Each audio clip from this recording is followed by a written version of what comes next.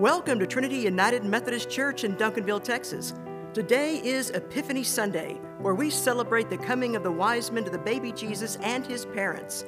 We'll also consider the Reverend Dr. Martin Luther King Jr. Was he an American prophet or provocateur? He was a troublemaker, but was it good trouble? Join us for the message, What M.L.K. Did Not Say, brought to us by our minister of worship, the Reverend Dr. Garth Baker-Fletcher. Good morning and welcome to worship here at Trinity United Methodist Church in Duncanville, Texas. Dr. Martin Luther King Jr., American prophet or provocateur? He was a troublemaker, but was it good trouble? We'll be exploring that later in our message, What M.L.K. Did Not Say, brought to us by our minister of worship, Garth Baker-Fletcher. We have three scriptures this morning. They're all from the Hebrew prophets. The first one comes from the prophet Isaiah, chapter 40, verses 3 through 5. A voice cries out, "In the wilderness prepare the way of the Lord. Make straight in the desert a highway for our God. Every valley shall be lifted up, and every mountain and hill be made low. The uneven ground shall become level, and the rough places a plain.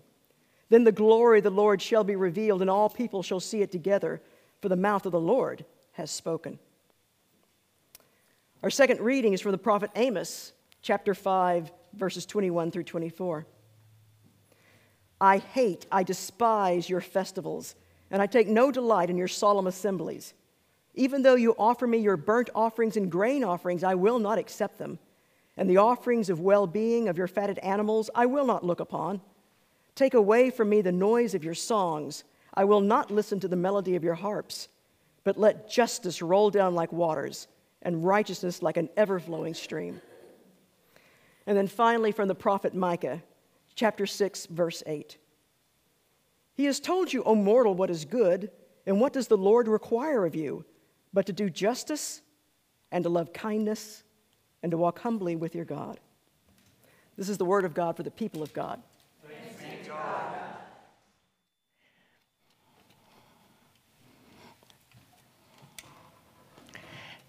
Good morning, saints. Good morning, saints. Good morning. Amen. That's what I want to hear. I am weaving my way through this wonderful passageway called the altar area. Oh. Okay, thank you. I needed that.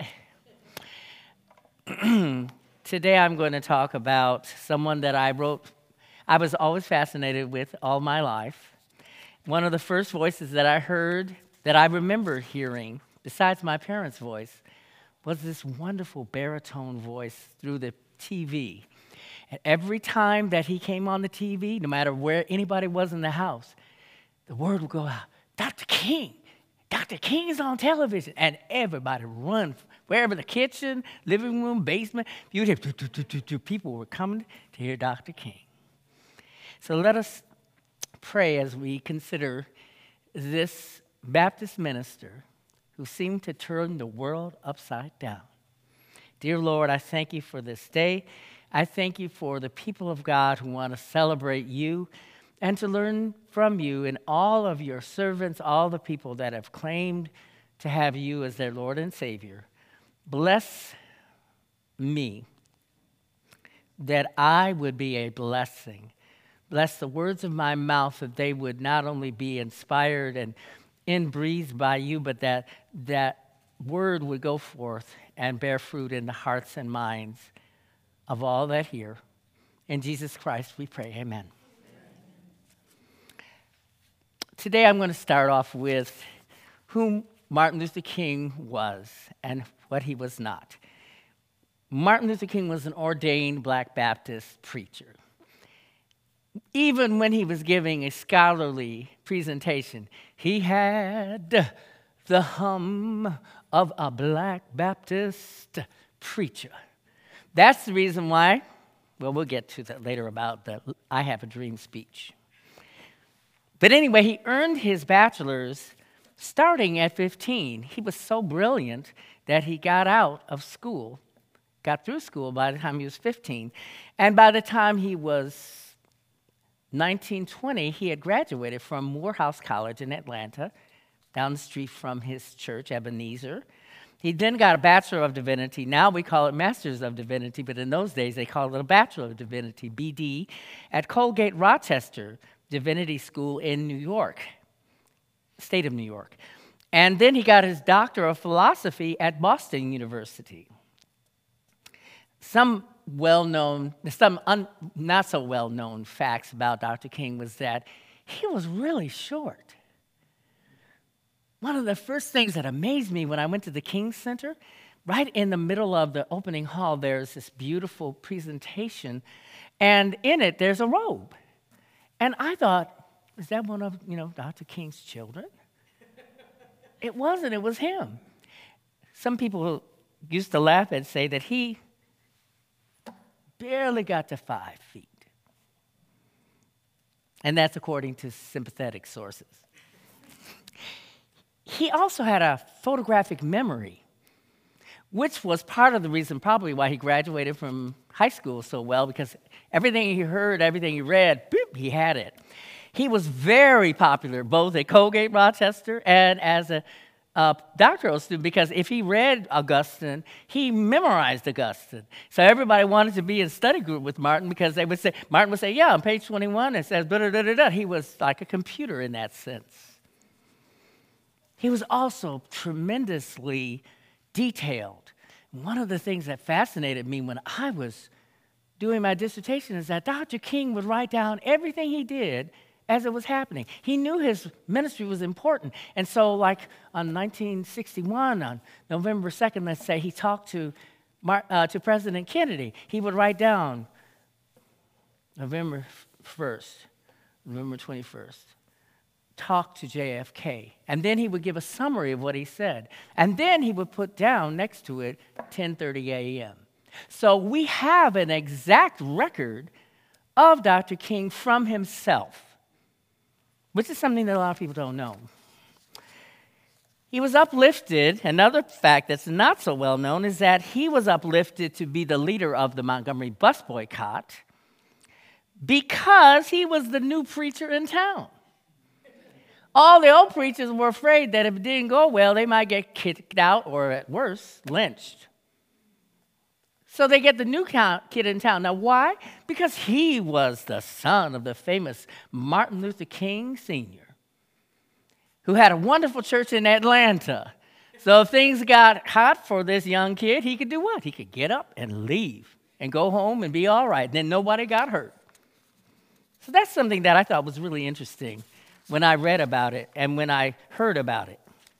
He was, next slide, he was always controversial in the upper echelons of famous black clergy, especially the head of the National Baptist Convention, which is the African American Baptist Convention. That man's name was Reverend Joseph Jackson of Chicago. And Jackson opposed any idea that came from Martin Luther King. Any idea that came from him, he would oppose it, just on the grounds that Martin Luther King had said it. When Dr. King was given a holiday, they built a road right next to the front door of his church and named it Martin Luther King Avenue. He was so upset he had it closed down, and they rebuilt a door on the other side of the church. And this was years after King had died. That's the animus that he created. Now, why? Because some people opposed his ideas, but many more resisted honoring him out of pure jealousy. He was a very human person. He was a spiritual leader on the one hand, and a visionary even, while at the same time he struggled with many human weaknesses. I was going to detail them, but my sister Kimberly said, oh, no, don't be talking about his weaknesses, so I'm not going to talk about his weaknesses.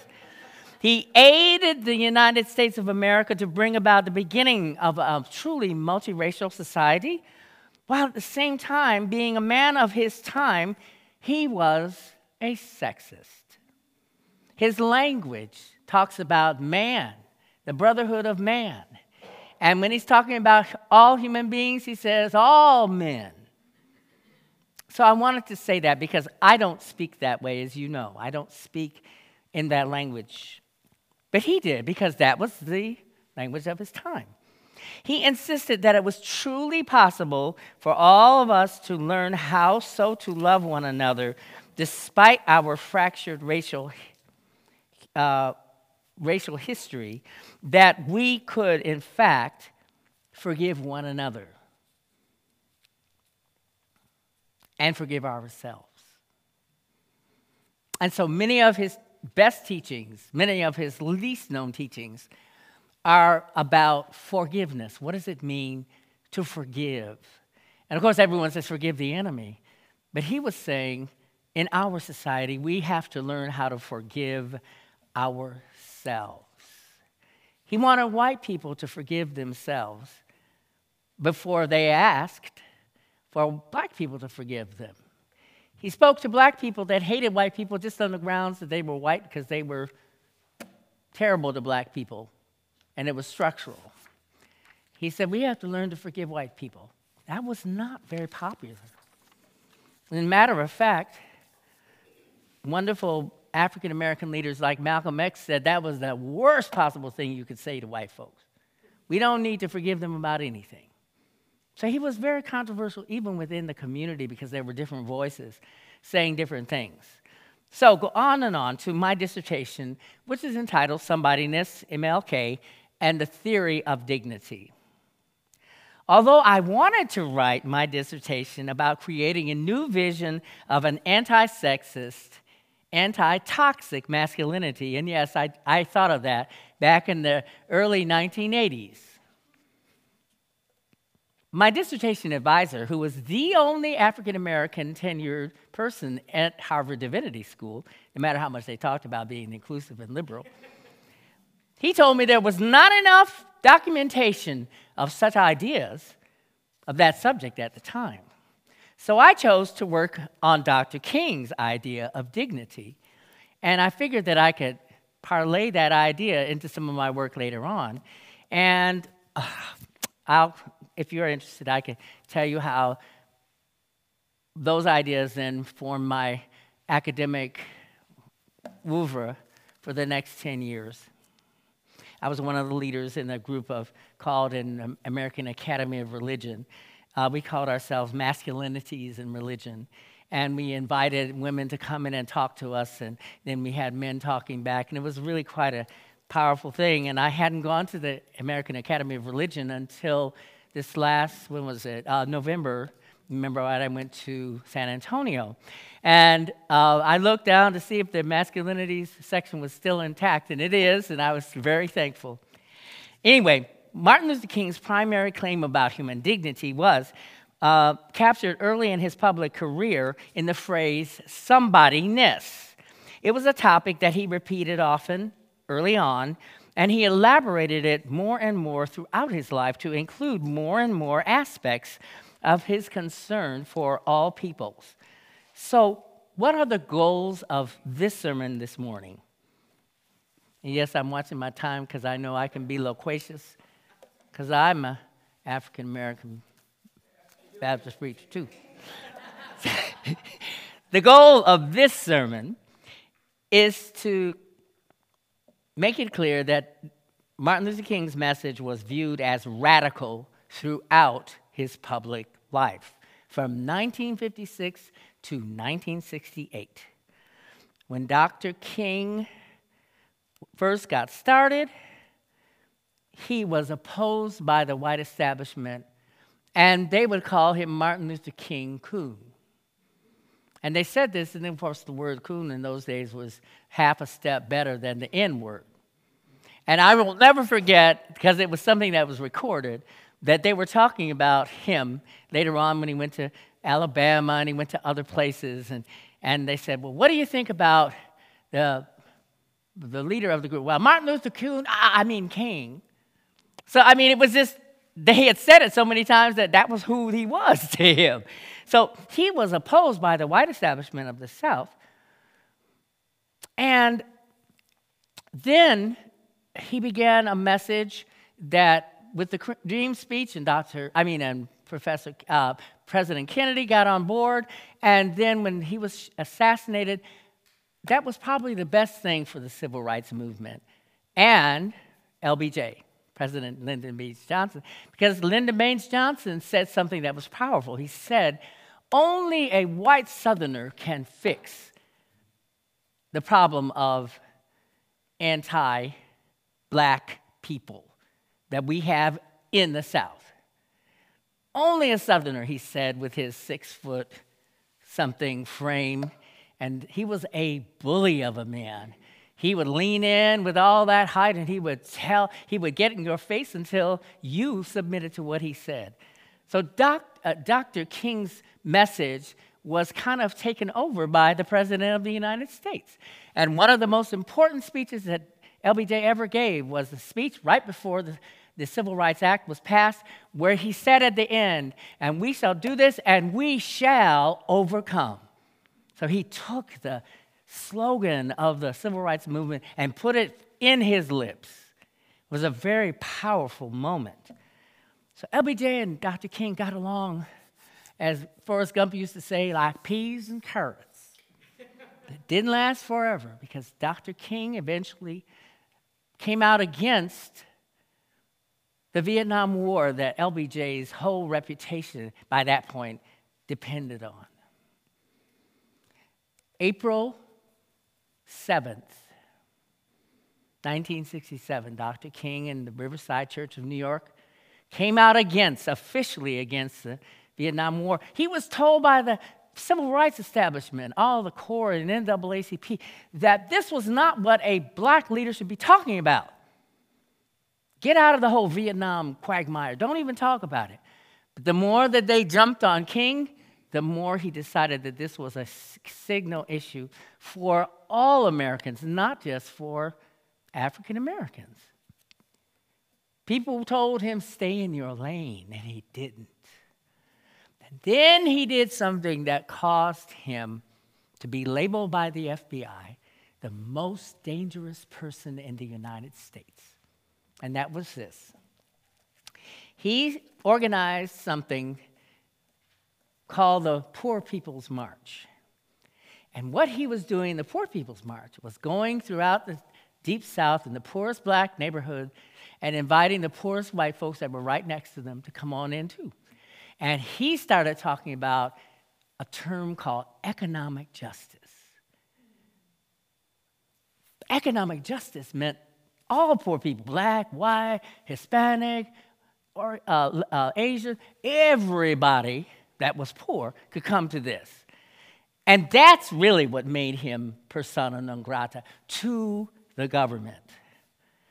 It was really only a matter of time before he would be killed, especially labeled as the most dangerous person in the United States.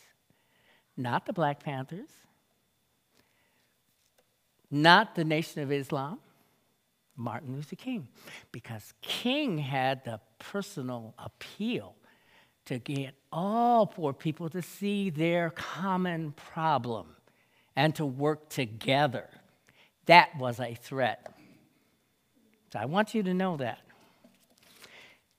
King's sayings never suggested that black self-affirmation was reverse racism against whites. And I'll go back to that theme later on. So let's contrast King's words with segregated white worldviews. So I'll start on one side.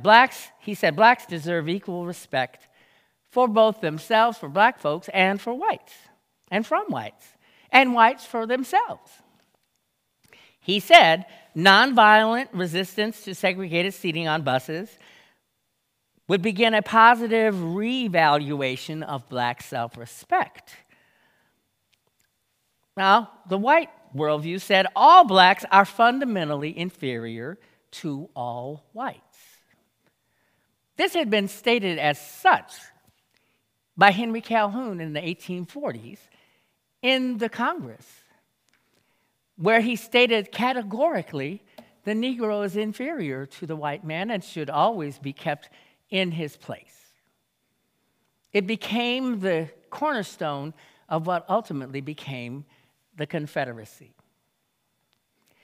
And as you know, there's some controversy about whether slavery had anything to do with the Confederacy. And I will simply tell you that the Vice President of the Confederate States of America stated that the bedrock cornerstone of the Confederacy was the principle that the Negro is fundamentally inferior to the white man and therefore ought to always and forever occupy an inferior place as a slave. This is the leader of, one of the leaders of the Confederacy. So if it wasn't the reason, it was certainly one of the reasons, okay? They said that segregation or separating blacks and whites from each other in all things is, quote unquote, natural, and it is good because Negroes are inferior. But more than that, and I didn't write this down, more than that, segregation believed that any contact that was equal in any way was polluting to white people. So there was this notion of integration was contamination. The KKK put it very powerfully in their expression. Whenever they would have a rally, they would say, "We will not believe in this integration because it will lead to the mongrelization of white people." And mongrelization, in case y'all don't know, means the mixing of black people and white people. That was something that the KKK would never accept. But the KKK only stated what was actually just the bedrock of segregation. They were just simply saying what every white person had been conditioned to believe. And by every white person, I'm not simply talking about white Southerners. White Northerners were also affected by this. Well, go back to what Dr. King said. He said, secondly, I just had 2 points here. The Negro has begun to think of himself as somebody with dignity and self-respect. Whereas the segregated white worldview said any resistance to the segregated system was generated by, quote, outside agitators, by communists, and worst of all, by in-lovers. By the way, in the South, there was only thing more despicable than an in, and that was an in-lover. And if you were known as that, you could be lynched out on the street. Didn't matter that you were white, because you had forfeited your whiteness. So let's compare views again, part 2. Nonviolent resistance is good, said the African American protesters. They believed that nonviolent protest created a sense of somebodyness because it built a sense of dignity and a sense of self-respect.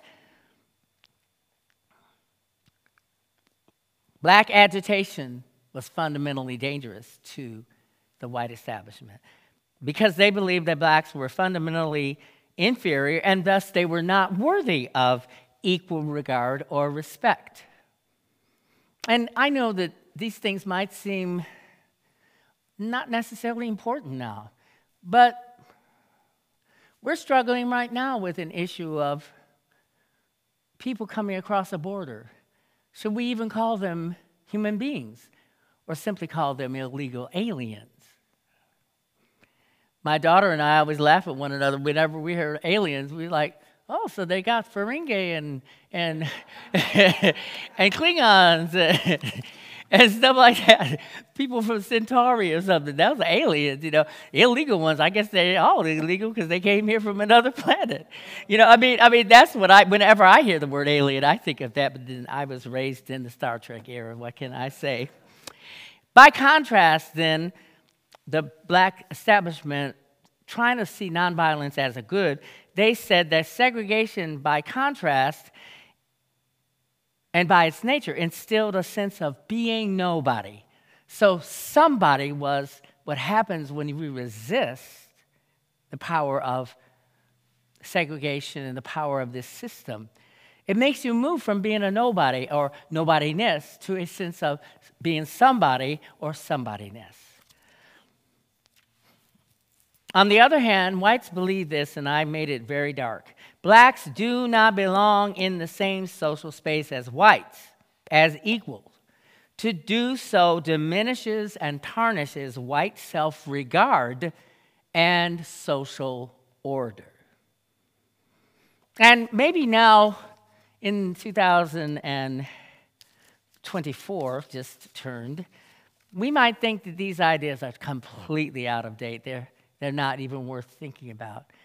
But I have a sense that the residue of them still remains.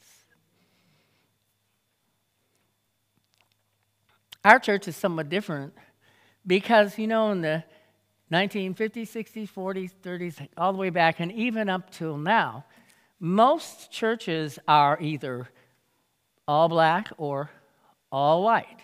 The United Methodist Church has made a really valiant effort to try to have integrated churches. But Dr. King said something that still rings true. 11 a.m. on Sunday morning is the most segregated hour in the United States, and it still remains. So what was the evolution of somebodyness, and how did it widen to this term, only dignity? It started in this wonderful speech that King gave on his first address at the Lincoln Memorial, which many people don't know about. He spoke about black dignity. May 17th, 1957, years before August 28th, 1963, which is where the Dream speech happened. He said, black dignity could never be attained by humiliating whites. He said, we are not turning the tables on white supremacy by enforcing a philosophy of black supremacy. He said, rather, protest is and here we go with this wonderful word that Jane and I always talk about. It is a work of providence, working to free all people.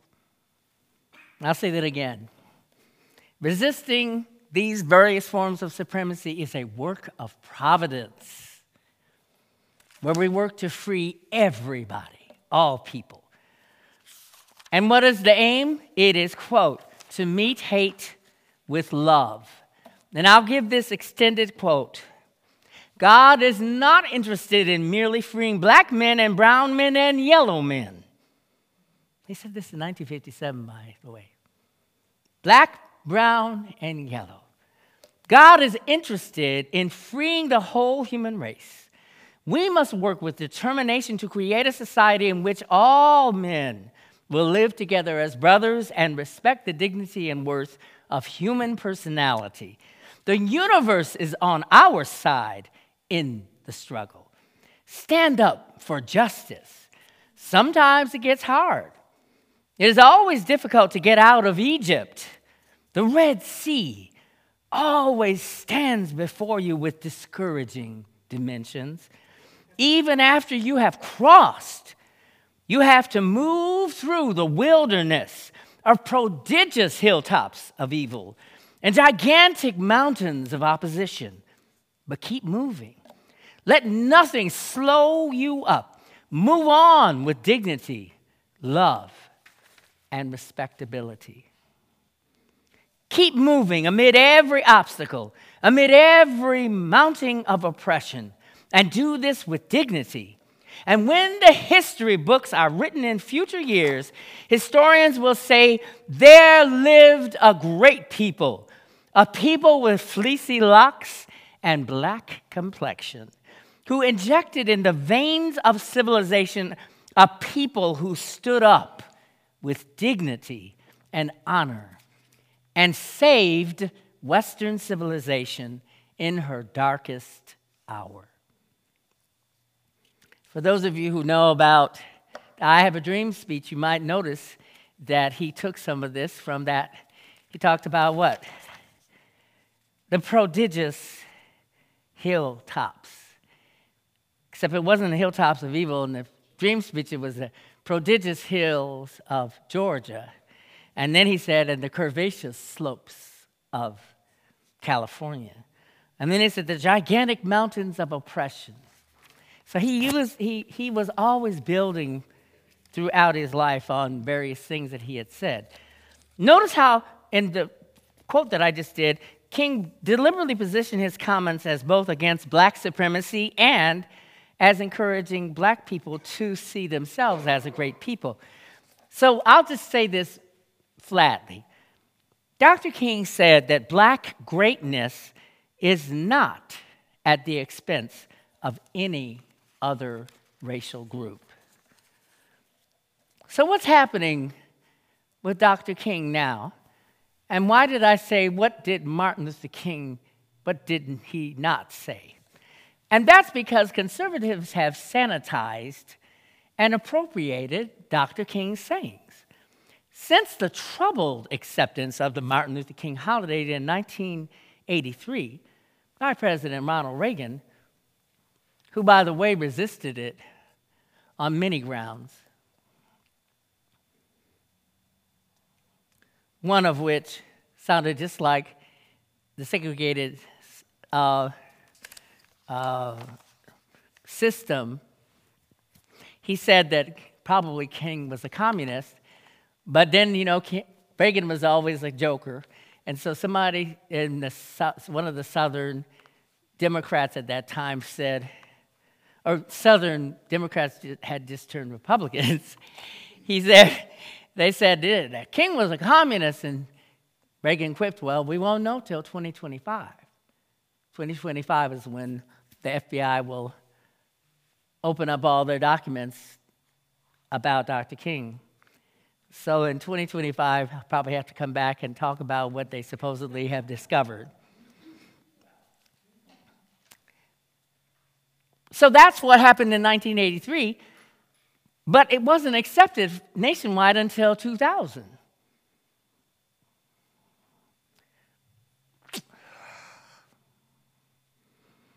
The conservative Republicans that we can trace now through the Tea Party and the MAGA spokespersons now have appropriated and redefined Martin Luther King as, quote, an American hero.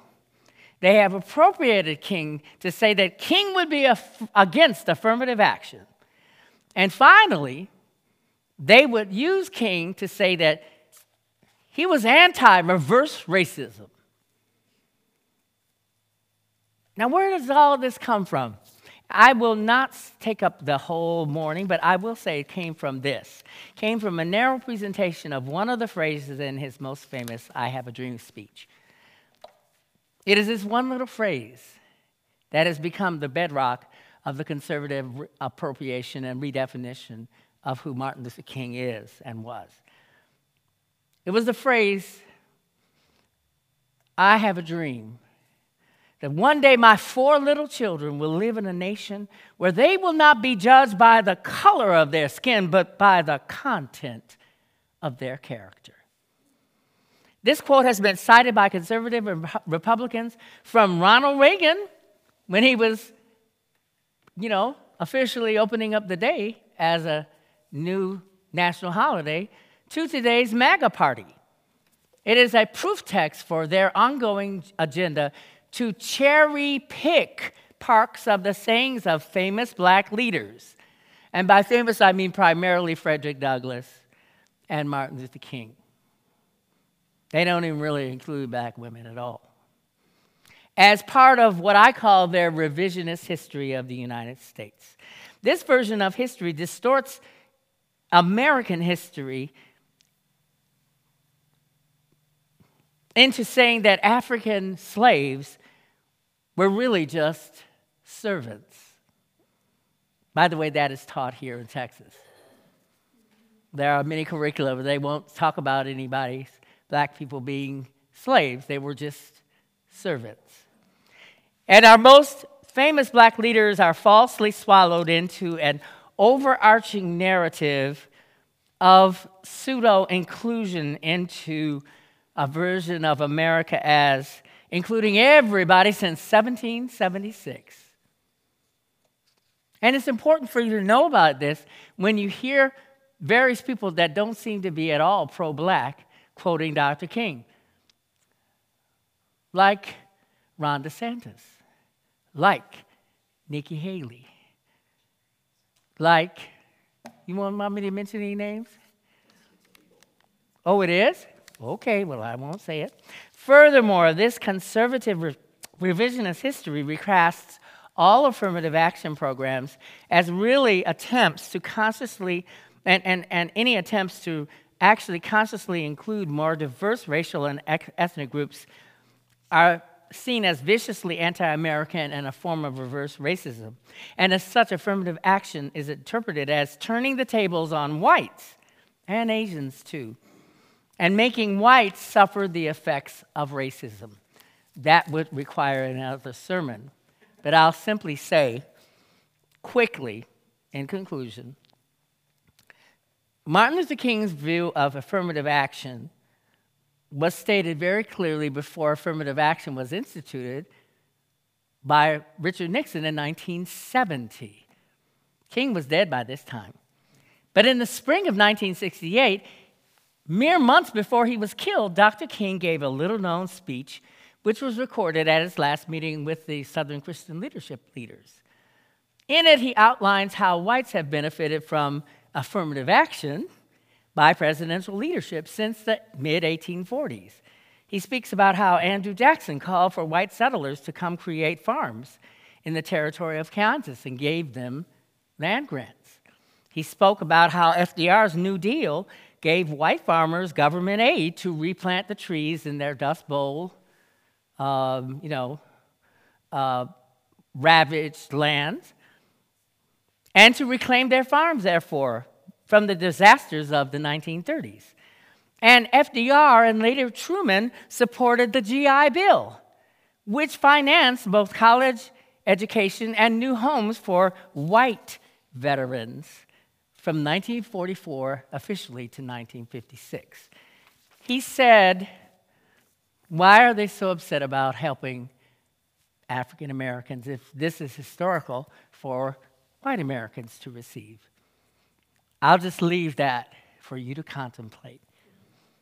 So, what are my conclusions? King never decried any policies or government programs that were designed to generate positive institutional support and the goals of diversity of race, class, and ethnicity. He wanted a more visible presence of a wider selection of United States citizens than merely white men. Martin Luther King never named such programs as reverse racism. If you hear someone doing that, they are misappropriating him. And King, based on the very speeches that I quoted, would surely have been open to redefining affirmative action to include, as he did in 1967 and 68, poor whites and other impoverished Americans and persons. He would include all underserved groups, including the disabled, including those that we don't see as fully human. So what does this mean for us today? What this means for us today is that the work of justice, of helping to create a stream of righteousness that's ever flowing, it goes on. And I want you to leave here encouraged to keep on doing that good work and making, as John Lewis said so famously, good trouble. God bless you. Now receive this benediction. As you leave this place, go and follow the kings of old and continue on the road that leads to the Son of God and the light of life. In the name of the Father, and the Son, and the Holy Spirit. Amen. We hope today's service was a blessing to you. Join us every Sunday here on Facebook Live at 11 a.m. Next week, we start a new sermon series, What the Bible Doesn't Say, as we celebrate the season after Epiphany. You can always access our services through our website, tumcd.org, our Facebook page, our YouTube channel, and our podcast, Jane's Most Excellent Church Adventure. If you like what you're hearing, you can also support our ministry with your gift through our website, tumcd.org. God bless you in the week ahead. We'll see you Sunday at Trinity United Methodist Church.